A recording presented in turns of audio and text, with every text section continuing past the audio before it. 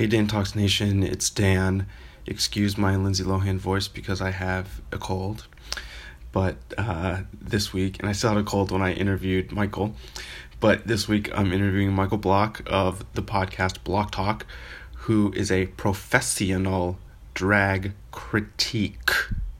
He has a lot of really interesting insight into drag and also just cut and paste drag for any job in the entire world. And it's pretty much the same thing. I hope you enjoy it, all you queens out there, and aspiring queens. Enjoy Michael Block. Mwah. Michael, what makes a great drag queen? Oh God, a great drag queen. I think you need to have confidence. You have to be good at what you do, and you have to get the crowd on your side. I mean, you can be a dancing queen, you can be a musical theater queen, you can be a comedy queen, you can be whatever you want to be. You just have to be there having fun and getting the audience to be there with you. It's basically the same as a lawyer. Yeah. Confidence, know what you're good at, and get people on your side. Yeah. That's like pretty... Because part of the game, because it's a competition, it's a game of life in a way, because you have to have an audience not only like you for the first time, they have to like you the second time and the third time and continue to come back and back, because that means the bar gets money and then they're happy and you keep your job. What do you think of that interplay between the competition and doing it for fun, quote unquote? As someone who's not a drag queen, it's interesting for me to watch from an outsider's perspective. But it is competition that's not actually like a competition of sorts. It happens and people really tear each other down, and it sucks to watch. But you can't stop watching. You can't stop watching. But in New York, when there are so many drag queens, some would say it's slightly oversaturated at this point, but there are so many drag queens, but there are a lot of opportunities. Some people will cut each other down to get that opportunity, and it is very competitive. But don't you find the people who are winning are also having the most fun? Sometimes. Or not necessarily. Not always. Some people are not having fun, but they're winning. Like Alaska. Absolutely. Well, Alaska's doing great because, I mean, she's off on her own. She's making, who knows what her booking fee is at this point. How much are booking fees for people? In the drag race world, I mean, there are some queens who have a booking fee for a single performance and maybe not even meet and greet that could go up to $3,000. One night. Wow. Mm-hmm. And what about in New York? How does a New York queen start, and what do they... Everyone starts in the red, basically, right? Absolutely. You start in the red for a very long time. How long? I would say you start in the red for a while until you get your first gig, and you can at least start being able to take your booking fee, start to live off of the booking fee, and then my advice to all young drag queens, don't touch your tip money. Don't touch your tip money. Don't put it for your real life. Save it for when you need it for drag. Okay, like in a box under your bed. Mm-hmm. Yep. Because you never know when you're going to have, let's say you enter a competition and you need, let's say, $500 for the entire thing. You can't just like pull it out of nowhere. Saving that tip money will help you in the long run. Not everyone listens to me, but it's okay. Wow. How many drag queens have day jobs? A lot. There are a significant few who do have day jobs, whether it's being a bartender or a waiter or working as a barista, but there are a couple of my friends who work 9 to 5s, and they'll only have like 2 or 3 gigs a week, maybe only do monthlies, but they're the ones who are happy and stable doing drag as the hobby, as opposed to some of these younger queens who are like, I want to get out there, I want to be seen, I want to quit my job, and I want to be a full-time drag queen just so I can be on Drag Race. Aren't we in a new age of Drag Race where drag can become a career? Where Absolutely. It used to only sort of be a hobby or lifestyle thing. It was just a hobby. It was one of those, it was entertainment for queer people who needed that escape. Yeah, by and for the gays. Exactly. It obviously in the history of drag, it happened with theater and with Shakespeare, etc., etc. But it became one of those outlets for queer people to find solace in a safe space, and you have these performers who are just living their best lives. And then slowly but surely it starts to become mainstream. RuPaul becomes this big figure in the 90s. RuPaul gets a TV show, a talk show, and that's a big deal in the 90s, but it's one singular person. Yeah. And then all of a sudden, RuPaul has an idea for a drag competition. Now it's still show. one singular person. Well, it's one. Well, no, I mean we've expanded because like That's we have true. Drag Race, but we have Dragula, and we celebrate Monster Drag, and we have Camp Wanakiki where we celebrate Camp Drag, and we're able to have all these outlets for all these young performers who want to be drag queens, and they're not just drag queens anymore. They become podcast hosts. They're models. They're actors. There are so many things for drag artists to do now, and I think it's kind of incredible. Yeah, they're part of the cultural landscape for sure. Absolutely. Do you think what percentage of what do you think about longevity? I think I'm worried that I was a big fan of Who Wants to Be a Millionaire. Love that show. And I remember when ABC... Back when it was... Right, with Regis and everything. With Regis and everything. And I remember when ABC was like, this is our cash cow. We are going to do everything we want with it. We're going to make it a 5 to 7 night week event. Uh-huh. When it becomes so present, people are like, I don't need to watch it right now. I don't need to watch it right now. And then you get tired of it and you know it's always there. Who cares anymore? Uh-huh. And there's a reason why we like to have little breaks and have Drag Race as a yearly thing. Yes. Now it's at least Drag Race proper. We get an All Stars in a regular season, and now we have UK, and then we have Dragula this year, and Camp Wanakiki. Literally, those 3 shows were happening all at once. I wasn't covering Camp Wanakiki for my podcast, but I'm covering Dragula and Drag Race UK. Uh-huh. And that's all the content I can actually put out in a week. Uh-huh. And I have a backlog of other things that I can't even post because there's just too much drag right now. I just learned about Dragula today. Really? Isn't that embarrassing? Oh my god, well it's on Netflix. There's 3 seasons to watch. It's really I can't good. believe there's 3 seasons. We'll watch it. It's so much fun. It's Drag Race but darker and like... It's monster drag. And what is monster drag? Would you Monster say Drag drag- Race is like more... Drag Race is what you would see at a typical gay bar, at a nightclub. You're going to see someone who is doing female impersonation and living their best life, most likely doing top 40 hits, dancing, shablamming, having fun. Yes. Dragula celebrates filth, horror, and glamour through a very, very different lens. Like, have you watched any episodes yet? No, I learned today. Yeah, well, so there are things, like part of the show, at the end of the episode, their elimination is not a lip sync for your life. I heard about this. It's an extermination challenge. Extermination challenge? Extermination challenge. Well, I only heard that they have to do things like eat a bucket of spiders or something. Well, that's easy. That's one of the easy ones? That's very easy. I heard about the tattoos. Mm-hmm. What was that one? They have to like get a tattoo where they leave? They all have to do it. It's just who does it best, and track record. We can get a whole tangent on They all get one. the tattoo? So if you're up for elimination on this specific episode, 3 people had to get a tattoo, but what they got was the other contestants' pick for them. So they got some pretty filthy, horrible things. And for this season, for season 3, they were all related to previous contestants. Uh-huh. So it's like, one of them was like, so what, I fucked my brother? Things like that. Oh my gosh. Yeah. And that, again... A tattoo that says that? Oh my gosh. Yeah. And they got it done on them? Oh, yeah. Instead of leaving the show? Oh, yeah. That is not worth it to stay on a Netflix show. Yeah, well, some people do it. Isn't there like... Why is someone staying on that show for that? What's the prize? Like some money. Like, I think this How season much? was $25,000. That is not enough! I You know, can get right? a part-time job and make that much money. But this is drag. This is the career, because Getting a tattoo that says those words on it is not a career.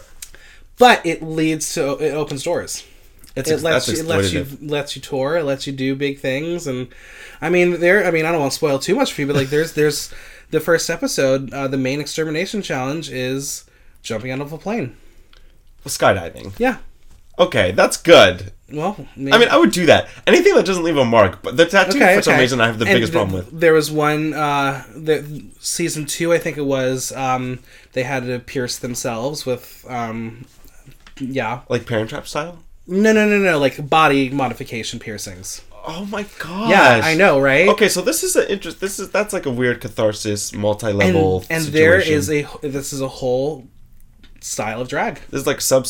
Mm-hmm. Like subculture. Yeah. Now, why have you ever done drag? You must have gotten dressed up. I've never done drag. So, but what does that mean? You've put makeup on. Myself, no. I've never put makeup on myself. But you've put makeup on other people. No. I've never touched makeup in my life. And a wig? You've popped a wig on.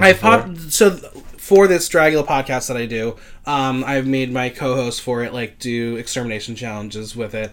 And this very last one, I told them their extermination challenge was they had to paint each other at the same time in 15 minutes. And they said, we'll only do that if we get to both paint you at the same time in 15 minutes. We each get a side. So I was like, fine. I'll be going on record and say it was one of the ugliest things I've ever seen in drag. Because, again, 15 minutes. I know both of them... They could have done better, but they also were like, well, fuck you, I'm gonna make this bad on purpose. But no, I have no aspirations to do drag. Do you have the urge? The only urge that I have to do drag is because because working in the industry the way I do, there are people who will say that I'm not an equal, and there are people who want to just see me do it for a night just so I have the experience to do it and I can say, well, fuck you when I'm judging you in a competition. That would be my only reason. But I want to make sure I'm doing it for the right reason. You said they say they're equal? You don't actually do this, girl. They either see me as a step above as a producer or a step below as just an audience member. I'm not an equal as a drag queen. I'm not a sister. Where do you see yourself in relationship to drag queens? I think I'm an equal. I think we're all doing this together. We're all trying to do the gig. Yeah. But I'm just the one that has the chance to put on a show. Yeah. But for some people, it's a little different. So you produce drag performances? I do. Drag shows? I do. And competitions? I do. That is like Dance Moms, but with 22-year-olds, and they haven't done this before, and do they not show up on time, etc.? So this season, I produced the show Iconic at Icon. Right. We're in our third season. We're a week away from our finale. And this season we said part of the scoring system is you have 10 points each week that get allotted to. Did you send your tracking on time? Did you show up on time? Did you talk to the mentors, etc., etc.? Because we also want to instill professionalism. Yeah. Because we don't want to be like, well, we created this winner, but this winner is not going to be good in the real world because they show up late, blah, blah, blah, blah. Yeah. And that's, again, part of the game is we need to always remember if drag is a job, and just like any other job, if you show up late, you can get fired. That's so funny that drag is it is a job, but it's a job. Also, well, I guess it becomes a job when there's a venue, like Absolutely. When there's a club and it's a situation and there are numbers and it's a time you go on. Even though there is drag queen time, which is like an hour later. Absolutely, it's like a full 48 minutes. Yeah, later. we try our best to start our show at 8:00. And why does it not ever? Because and I'm not talking about your show. I'm talking about drag shows. Because part of the nightlife culture is you want to get people lubricated in a sense to drink. And when you start drinking and there's not a show yet, well, I'll get one more and then the show will start. Right. And then you get one more and okay, the show's starting. Let's all have a fun time. You drink more and drink more. Yes. It's a psychological thing. How many shows, or like how long have you produced drag shows? So I've been producing, I guess the first one I ever did was a birthday show, in 2017, I guess. In January 2017, I was like, you know what? For my birthday, I want to have a little birthday show. I had 10 drag friends perform a number each, and we also opened it up to be a mini roast, which was a big mistake. For your birthday? For my birthday. That's fun. And, read me all you want, but, for me, when it comes to a birthday roast, and I've also experienced this recently myself, if you're not on the bill, you're off limits. You don't get to be made fun of. And I had been just having some issues with one of my friends who was a drag queen and wasn't part of my birthday show, but... You intentionally did not invite that person. Because we were not talking. Yeah. But they decided that was their moment to be like, my friend again, and I was like, oh no. And someone made a read about them through me. Did not go over well. It was not good. Did not happen. That was the last roast that you did. That was the last roast that I did. But recently, someone had a birthday show, which was a roast as well. And how often do people do this? A birthday show with 10 drag queens? All the time. Really? Yeah, it's a fun thing. They choose their drag. You pay them all? I mean, not Or you usually provide the they're- venue for they're- them. Yeah, they're tip spots. But for at this particular show, one queen who did not win Iconic decided to read me, and I was not supposed to be read, and some really bad things. It caused a little bit of a drama, but Oh, wow. comedy is hard, and yeah, Wow. not fun. How do you love, I find the role of a critic so interesting. And I've heard that someone who, when you like read the work of a critic, you're really just learning more about the critic than you are about the work. Do you agree with that?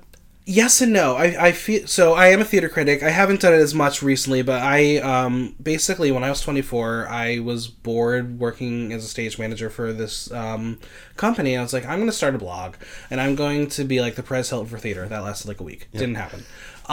So then I had a friend who had a fringe play and was like, we need someone to just write a review. Can you just come and like write something? And at that point, I had never written a review in my entire life. I was like, sure.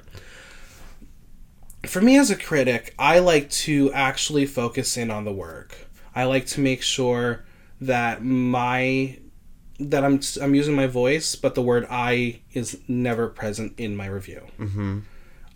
Yes, they're my opinions, and you know they're my opinions because you're reading my work. Mm-hmm. But I don't want to be like, I hate this, I don't like this. Yeah. That's not helping anybody.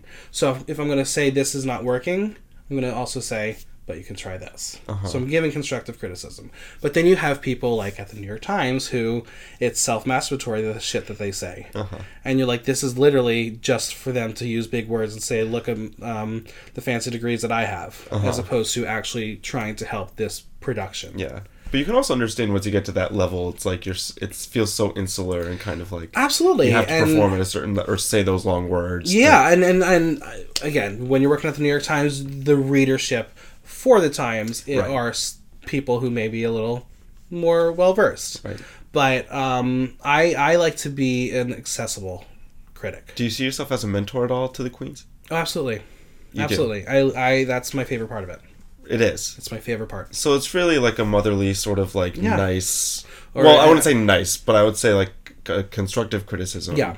I mean, there's a reason why I'm a drag daddy to the community. That's what everyone calls me. Do people come at you in a negative like? Oh, absolutely.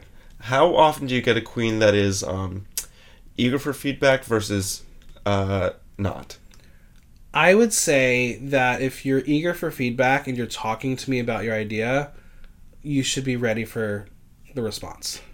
Otherwise, I'm not the kind of person who's going to offer it. I have a couple friends who I know that they'll just say hello, and I know that they want me to tell them about the performance last night. Otherwise, I'm not going to offer it. But there are a lot of queens who, especially after they've been doing it for a little bit of time, where they're finally like, okay, I'm ready to hear the things I need to hear so I can get to that next level. And but you've seen a lot of queens. I've seen a lot of queens. How like in a week? What do you like? Do you see this? You must go out at least once a week. I try to. This year I haven't gone out as much as I did last year. So last year I did a project for the website called Drag 365, where my goal was to actually see 365 drag shows in a year. Oh my god! Fifi O'Hara in reverse. Right. I ended with 371. Oh my god! It was a lot. Wow. It was a lot or whatever. Yeah, it was a lot of drag. I would have to pull up the numbers because I just keep a chart. I was like, I want to keep a chart. I want to see how many times I see certain people. I want to see how many times I've visited certain venues where I haven't visited. Obviously, being in Astoria, it's a little harder for me to get out to Brooklyn, right, unless there's a reason for it. Right. But yeah, doing that project, I would be out nightly.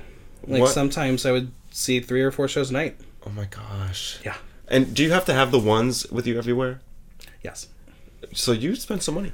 I do. And that's the one thing that I realized this year is like I am allowed to take a step back because I have not only contributed through my patronage, I've contributed because I'm not going to be that person who's going to sit at a drag show and not give $1. Right. Like it's just not. I couldn't do that. Right. And everybody should bring some. Yeah. Just give. Every drag queen deserves at least $1 from every audience member. Even the bad ones. Even the bad ones. Even the bad ones deserve $1. So if you're seeing a drag show, you need to bring at least 5 $1 bills. Sure. Yeah. Yeah. And if you don't, I mean, Well, but nowadays some you queens can Venmo. You can Venmo. Venmo. That is very freeing for people. I think. Absolutely. I didn't realize that until Petty Cash told me, like, no, you can totally Venmo. Yeah, I'm like, oh. Venmo is a great option. I personally like to physically give the $1. Yeah, it's kind of not part of the culture. Because I'm also at the point where I will scan the room and I know, okay, this room is not tipping yet. Yeah. I need to start the tipping, so I'll get the $1 out and I'll give them the $1. Yeah.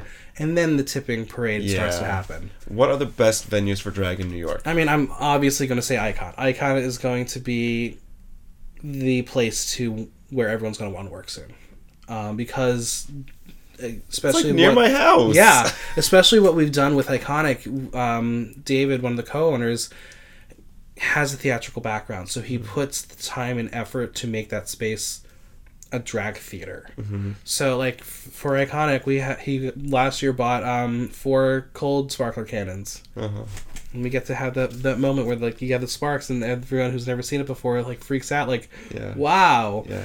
It's a great venue. It is a good venue. And especially for queens who want to do a production number, you have the entire stage. Yeah. You have a giant, big stage to work on. Most gay clubs are a little stage. Right. Anywhere you go, there's a little stage. Right. You go... That's pretty much the only difference between gay bar and straight bars. Gay bars, like, a little more decorated, like, more lights or rainbow flag, and there's always a little stage. Yeah. I mean, you go down to, like, Hardware. You got, like, a little 4x6, and that's all you can. But you know what? Those queens who can do a production number on that, good for you. I would be terrified. Industry is a big stage. Industry is a big stage. With that, not the best lighting, but good stage. I mean, because for this project last year, I would also take photos, and the places that I would try to frequent the most are the ones that I can get good photos at. Yeah. The Industry, because they're very, very specific with just like white lights. Yeah, you can't really get a good photo with that.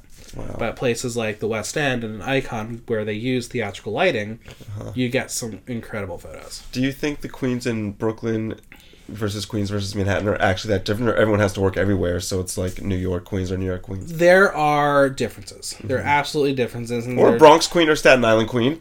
Yeah, I mean, there are some Bronx Queens who are now moving down south. And I would love a Staten Island Queen. Have you ever seen a drag show on Staten Island? I've not. Do you think they are out there? There are. Absolutely. Really? Is there a game? There must be a game on Staten Island. I'm sure, but that is a documentary I would watch. We're in also this age where we are creating spaces for drag. Right. Where you can take a restaurant and do bingo there. I mean, Sissy Walken has done a couple bingos out in Staten Island now. Uh-huh. But no, I think there is a bit of a difference of the styles of drag and what the audiences expect in certain boroughs. Uh-huh. But there are queens who are able to overlap. And do shows in the different boroughs. Like Brooklyn is like weird, and then Manhattan's like top 40, and then Queens is like Broadway. Top 40 weird. Oh, yeah. Broadway. I mean, right, we'll call the actors. We love the Broadway. A lot of actors. But that's the same. Like, if you want to really like open up what Manhattan drag is, if you're in Hell's Kitchen, you're going to get that weird dichotomy of Broadway and top 40. Yes. You go down to the Village, only top 40. Yeah.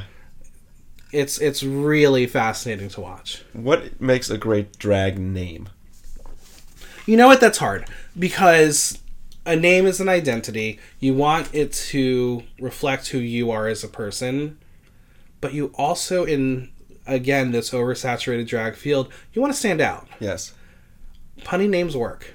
Yes. I really love a punny name. There's a reason why one of my good friends has a name that was on a Michael Musto best drag names ever list.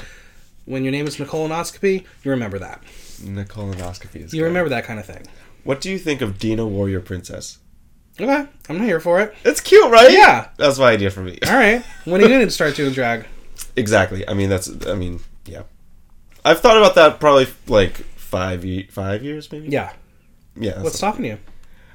That's a good question. We'll say that for when you come on my podcast. Yeah, that's right. We'll say that for like on your podcast. Well, nothing's stopping. Well, the thing is, you don't have the urge to. I don't have the urge to. See, every time I go, I'm like chomping at the bit. Like, so the I think it scares me. It scares me. Yeah, I mean, the realty for me is I don't see myself as a performer.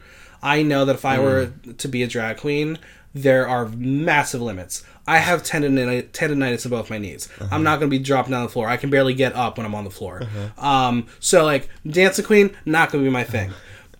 But like I have the slight urge because I'm doing a live podcast on Sunday at Icon, and I'm almost tempted to be like, I'm just gonna sing and be like, fuck you all. I can't perform that way. I'm not gonna do it all the time, but trust me, I can do it. But I don't necessarily have the time or patience to do drag either. It's a lot of time, patience, money. You're talking. If only you knew the things I bought for some drag queens. How much is a wig? Unstyled? Yes, unstyled. If you get a good shit can go. So there are. Also, do you think I'm blonde or brunette? I don't know yet. We'll figure it out. I feel like you could get away with both. That's what I mean. Anyway. Yeah, but so there are some companies where you can get some items from some hair from China for like wholesale, whatever. Yes. And if you really do your research, you know that those items are also some that like some of these bigger wig companies sell. Oh. So you can get them for like $35 to $40. Or you can get them from those bigger companies, double that. Yeah. But yeah, I think some of the cheaper wig stylists in the city who are absolutely amazing, and I can go on for days of who you should go to. Maybe the minimum is like $150 for a styled wig. Well, styled though. For styled, yeah. And then you upkeep it somehow. You put it on a wig head, you put it on a shelf, and you don't touch it, and you maintain it all the time. You maintain it. Well, what does that mean?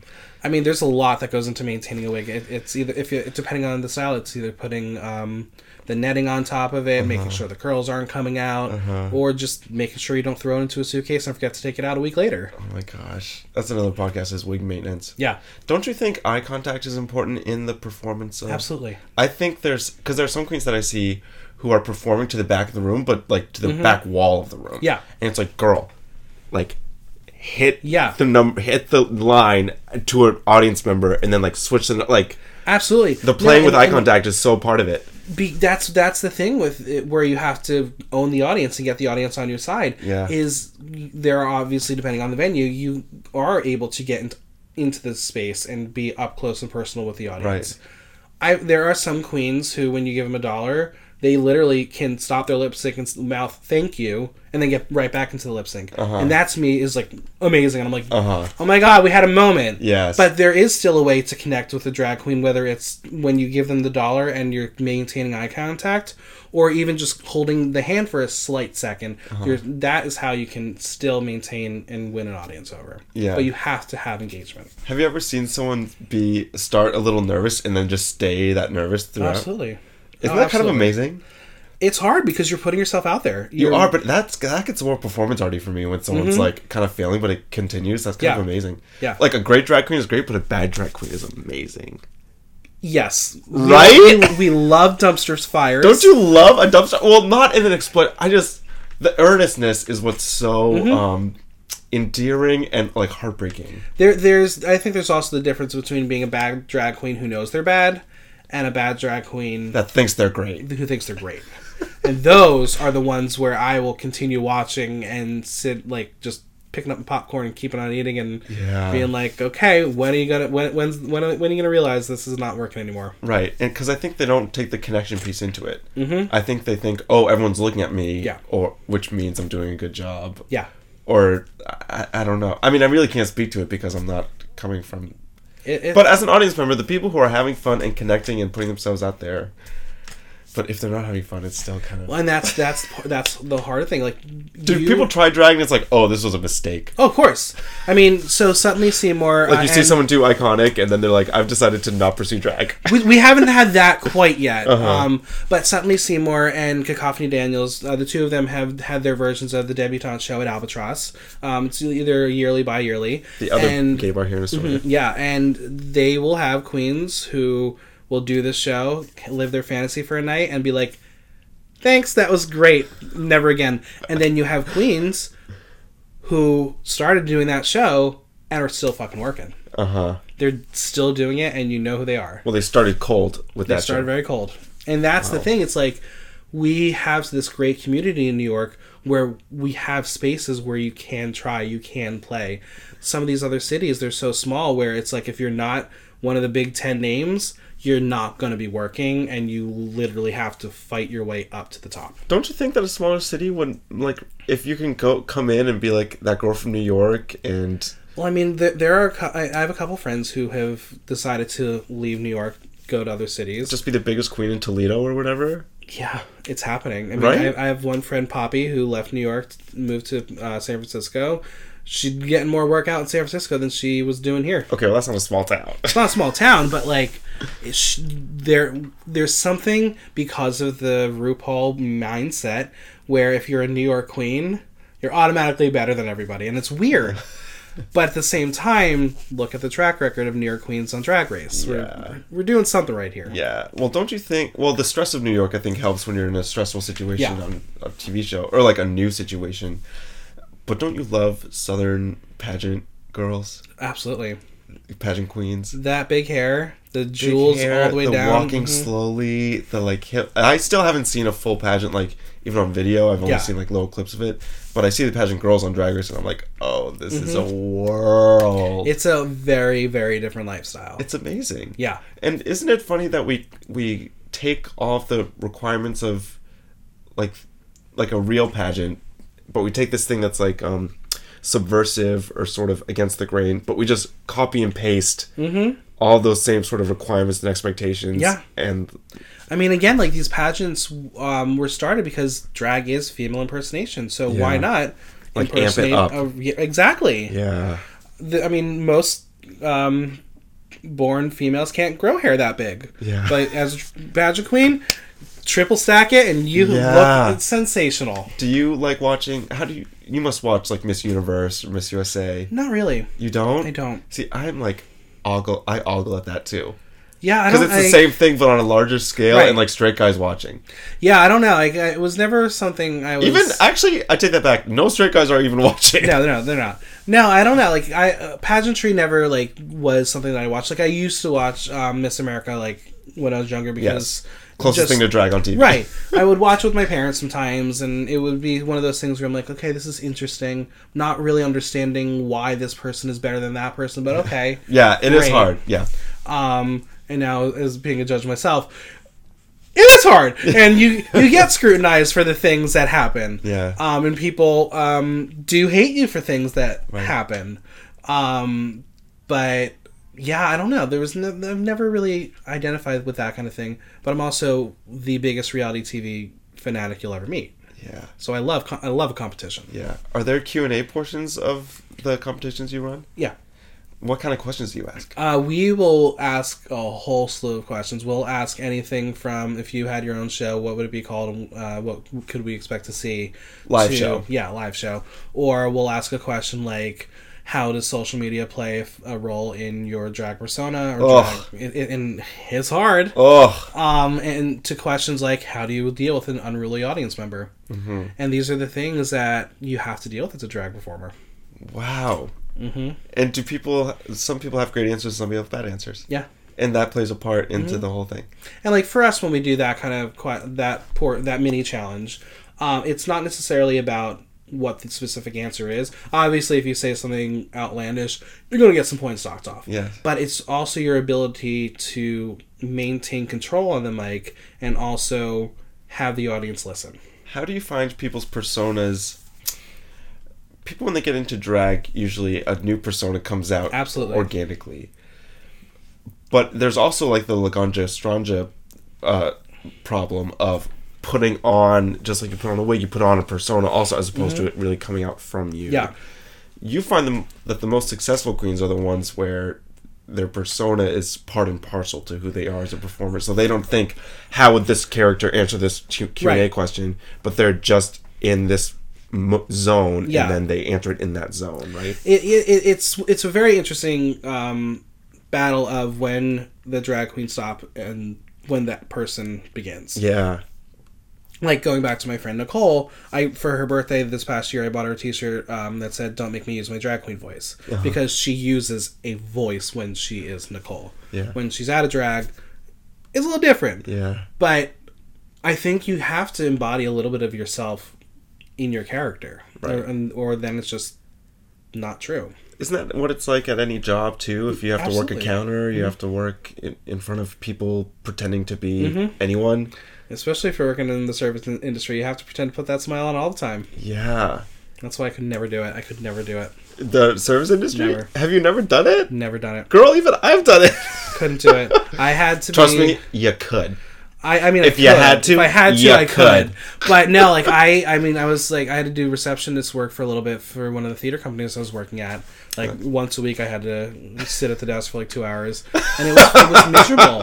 It was miserable because I was like, one, I'm not trained to know all the answers, Right. And two, It's not about knowing the answers, it's about getting the right person on the line right. as soon as possible. And I also like sometimes I can be a very anxious person, and I don't like phone lines. I don't like sending that freaked I worked me front out. desk at a hair salon for like 6 months. Oh God. Appointments, cut color. 45 And minutes, like, then 30 minutes right? drive, 30 minute. Oh, it's all very different. Yeah, it's too much. But for me, like, just when like the UPS person would come with a package, and I'm like, I'm not. I don't wanna pretending. sign. No, I don't want to be doing this. I would rather be back in rehearsal. But this is my requirement as an apprentice for this job. Fine, whatever. Yeah, maybe not drag for you. No, maybe maybe not. But you love your position where you. I do. I mean, I like to host. Yeah. There's a reason why I have a podcast, and I literally today just released episode 150. I enjoy hosting and talking to people. Yeah. I think that is what a drag queen does sometimes. Yes. With the performance aspect on top of that. Because I just don't think I can perform. Not saying like I wouldn't be horrible at it or be great. I don't know. I'd have to try it. I just don't have that urge to perform. Yeah. If someone wanted to paint me and let me host something, you know what? That's a different discussion. What is the best thing you've seen on stage? Oh God, I always will go back to during season 9 of Drag Race.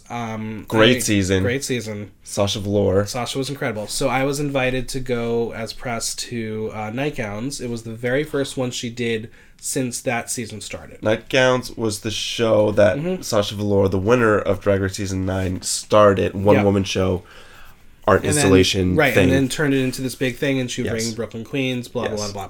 So I got to see the very, very first iteration since she had filmed the show and came back. And But you don't know she won. No, we did not know yet. Yeah. And at that point, I think it was maybe 3 or 4 episodes in, I was like, Sasha's fine. I don't really... She's fine, whatever. She opened the show with a group number to Jennifer Hudson's cover of Carry That Weight. And she's doing this number, emoting more than I've ever seen the drag queen emote. And she has this big projection screen going on with, like, just blue sky clouds. She gets up on this ladder, and then there's an automatic spotlight right in her face. I've seen a video of this. It was one of the most visceral performances I've ever seen, and being there live watching it, like the YouTube recording is good. Seeing it up close and personal, I cried. I was like, this is what I want to see. In that moment, I was like, if Sasha wins, I understand why. Yeah, and then she did. And she did. Was this in a theater or a club? So this was at National Sawdust in Brooklyn, which is like, I guess it's technically a club, but they have this big ass stage, and Okay. yeah, There weren't seats. I mean, they put seats in for the first floor. I was up on the second balcony and watching from there, and it was amazing. That's like the first time I had ever seen Scarlet Envy. She's underrated, right? Very underrated. Yes. I mean, and that's what's wild about the show Drag Race is it's not necessarily saying who's a good or bad drag queen. Right. It's saying who works in this On this show. in this drag setting. Because at the end of the day, it's a reality TV program. And it's not America's Drag Race. It's RuPaul's Drag Race. I mean, on the record, people know already, whatever, I helped Honey Davenport get ready for the season. Like, I was part of the team to help things happen. And learning all the behind-the-scenes things was mind-blowing. Really? Yeah. What's the most mind-blowing about it that you could share? The amount of things you have to bring in 5 suitcases. They limit your suitcases? 5 suitcases. Oh my god. Because they have to pay for it. And they have a list of the challenges. Yes. But it literally, Title. you get a word. You get bare bones. And that's why you see some people do the things they do, and you're like, what the fuck are they wearing? they don't get you don't get all the info you think you would need. Wow. Yeah. So like I also was like told myself I don't want to know what happens. I'm gonna watch the show. I'll still say her fucking elimination was disgusting. She was robbed. Honey Davenport? Yeah. Because of a 6-person lip sync? What? That's right, with the black. But it in didn't the matter because that made good television. It did. And she was a casualty of good television. Yeah. But she's doing fine. Yeah. She's doing fine. And Her attitude could get a little better. Sure. I mean, but she also is the kind of person who has a fight to fight and is very much making that her mission. Yeah. And using drag as the outlet to do it. And I appreciate people like that. That, of all the outlets, that's a good outlet. Mm-hmm. I mean, we have someone in the city who is part of the city council who's running for another seat, and I think that's incredible. I think we need to have more people like that who are using drag as not only a performance outlet, but an outlet to bring change to this country. We have a city council member who does drag. Marty Gold Cummings. Marty Gold Cummings? Mm-hmm. I didn't just vote for that person, did I? No, I think... I mean, I want to. Well, right. I mean, she's running up, I think, in Upper West Side area for the moment. For 2021 is her next big thing that she's running for. But no, I think drag is political, too. And, again... Wait, so Margaret's a woman who does drag? No, it's a guy who does drag. Okay, but his name is Margaret? Marty. Mm-hmm. Marty. Is his drag name Margaret something? No, Marty Gold Cummings, and that's. Wait, Marty Gold Cummings is the drag name. Mm-hmm. Okay. Yeah, and I was fully like Marty Gold Cummings is on the ballot. No. Yeah, no, and I think that's like again pulling it back to Drag Race. You have someone like Nina West this past season who made fan favorite. Yeah, she used her voice for a good cause. That was pretty great. And sure, she got the biker shorts were rough. Sure, yeah. She got rid of filth many, many times. Yeah. Some of her looks were not the best. It's all right. But she got to use her voice and bring awareness and remind people why she's made millions of dollars for the city of Columbus and all the organizations there. Right. Have you ever seen drag have a negative impact on anything? Not really. I mean, I've seen... Like, beyond catty drama, is there really any bad that comes from it? I feel like there not can't necessarily. be. I mean, the only... I feel like anytime a man's in a wig, it's a good day. Yeah, no, the only negative is when other people make it negative. I mean, because you have these stories in all these cities about Drag Queen Story Hour and all these people protesting it. They're just reading a book to a child about acceptance. Yes. What is so scary about that? And Yeah. it's ignorance and a fear. Yeah. But it happens, and that's the most negative that I can see happening in drag. But in and of itself, there's nothing harmful about it. No, but aside from catty crap, we're talking entertainment, we're talking catharsis, we're talking fun, we're talking irreverence. Yeah. That's a word, right? Yeah.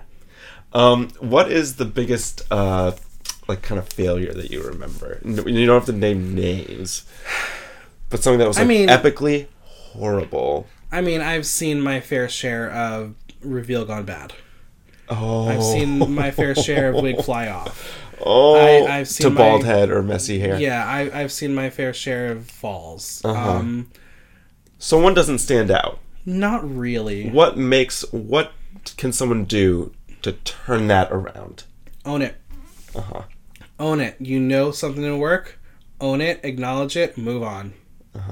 Like pop the wig back on. Absolutely. Or throw it away and be like fuck mess it. your hair up this more. is what I'm wearing for the next 30 seconds if that's how long the song is. Yeah. Own it. And that's part of the performance, and that's what knowing how to be a good performer is. Yeah. Make it work, designers. Make it work. Mm-hmm. What is the thing that drag can teach all of us? I think drag can teach us that it is possible to be a community. I will very much say that our drag community is sometimes not a community at all because of how catty and competitive and nasty people can get. I've experienced it myself. But at the core of it, we're all in it together trying to fight for the same thing, and community is important. You need your allies. And that thing we're fighting for is what? I think we're fighting for acceptance by all. And just having a good time. And having a good time. And just realizing drag is art, and art is entertainment, and art is fun. And we have this much time on this earth. Exactly. And why not. Exactly. And that's, again, going back to the styles of drag. There are a lot of political queens who are able to turn their political ideas into an artistic piece. Mm-hmm. And that makes it really fun to drag queen. There's a drag queen in Brooklyn named Junior Mint who she'll give you like Mariah Carey and then throw in some political thing and slap you right in the face with it, then get back into happy fun Mariah Carey, and you're like, yeah. Yep. This makes sense. This is how Right. you can tie the two together. Right. Which is also how life kind of works, too. Yeah, absolutely. You're feeling one way, something happens, you feel another way, and this, that, the other, someone on the street, someone calls you, something happens. Yeah. It's all about learning how to roll with the punches. Absolutely. And what you do when the wig flies off. Mm-hmm. And what you do when the moment's not working and the bar says the sales aren't good enough and you lose your job, you can't give up. You have to say, this didn't work, let's fight for the next one. Yeah. So I've had a lot of friends lose gigs because of bar sales, but they're the queens who are able to separate the two are the ones who will succeed in the end. Mm-hmm. Separate the two, Meaning, this is my gig as opposed to this is the gig that I was hired for. Uh-huh. It's all about finding what your gig is. Mm-hmm. Yeah. Yeah. Thanks for coming on the pod, Of Mike. course. This is a pleasure. Wasn't this so fun? So much fun. I feel like I could talk to you forever and ever. I know, feel like right? you have dirt. Oh, I have lots of dirt.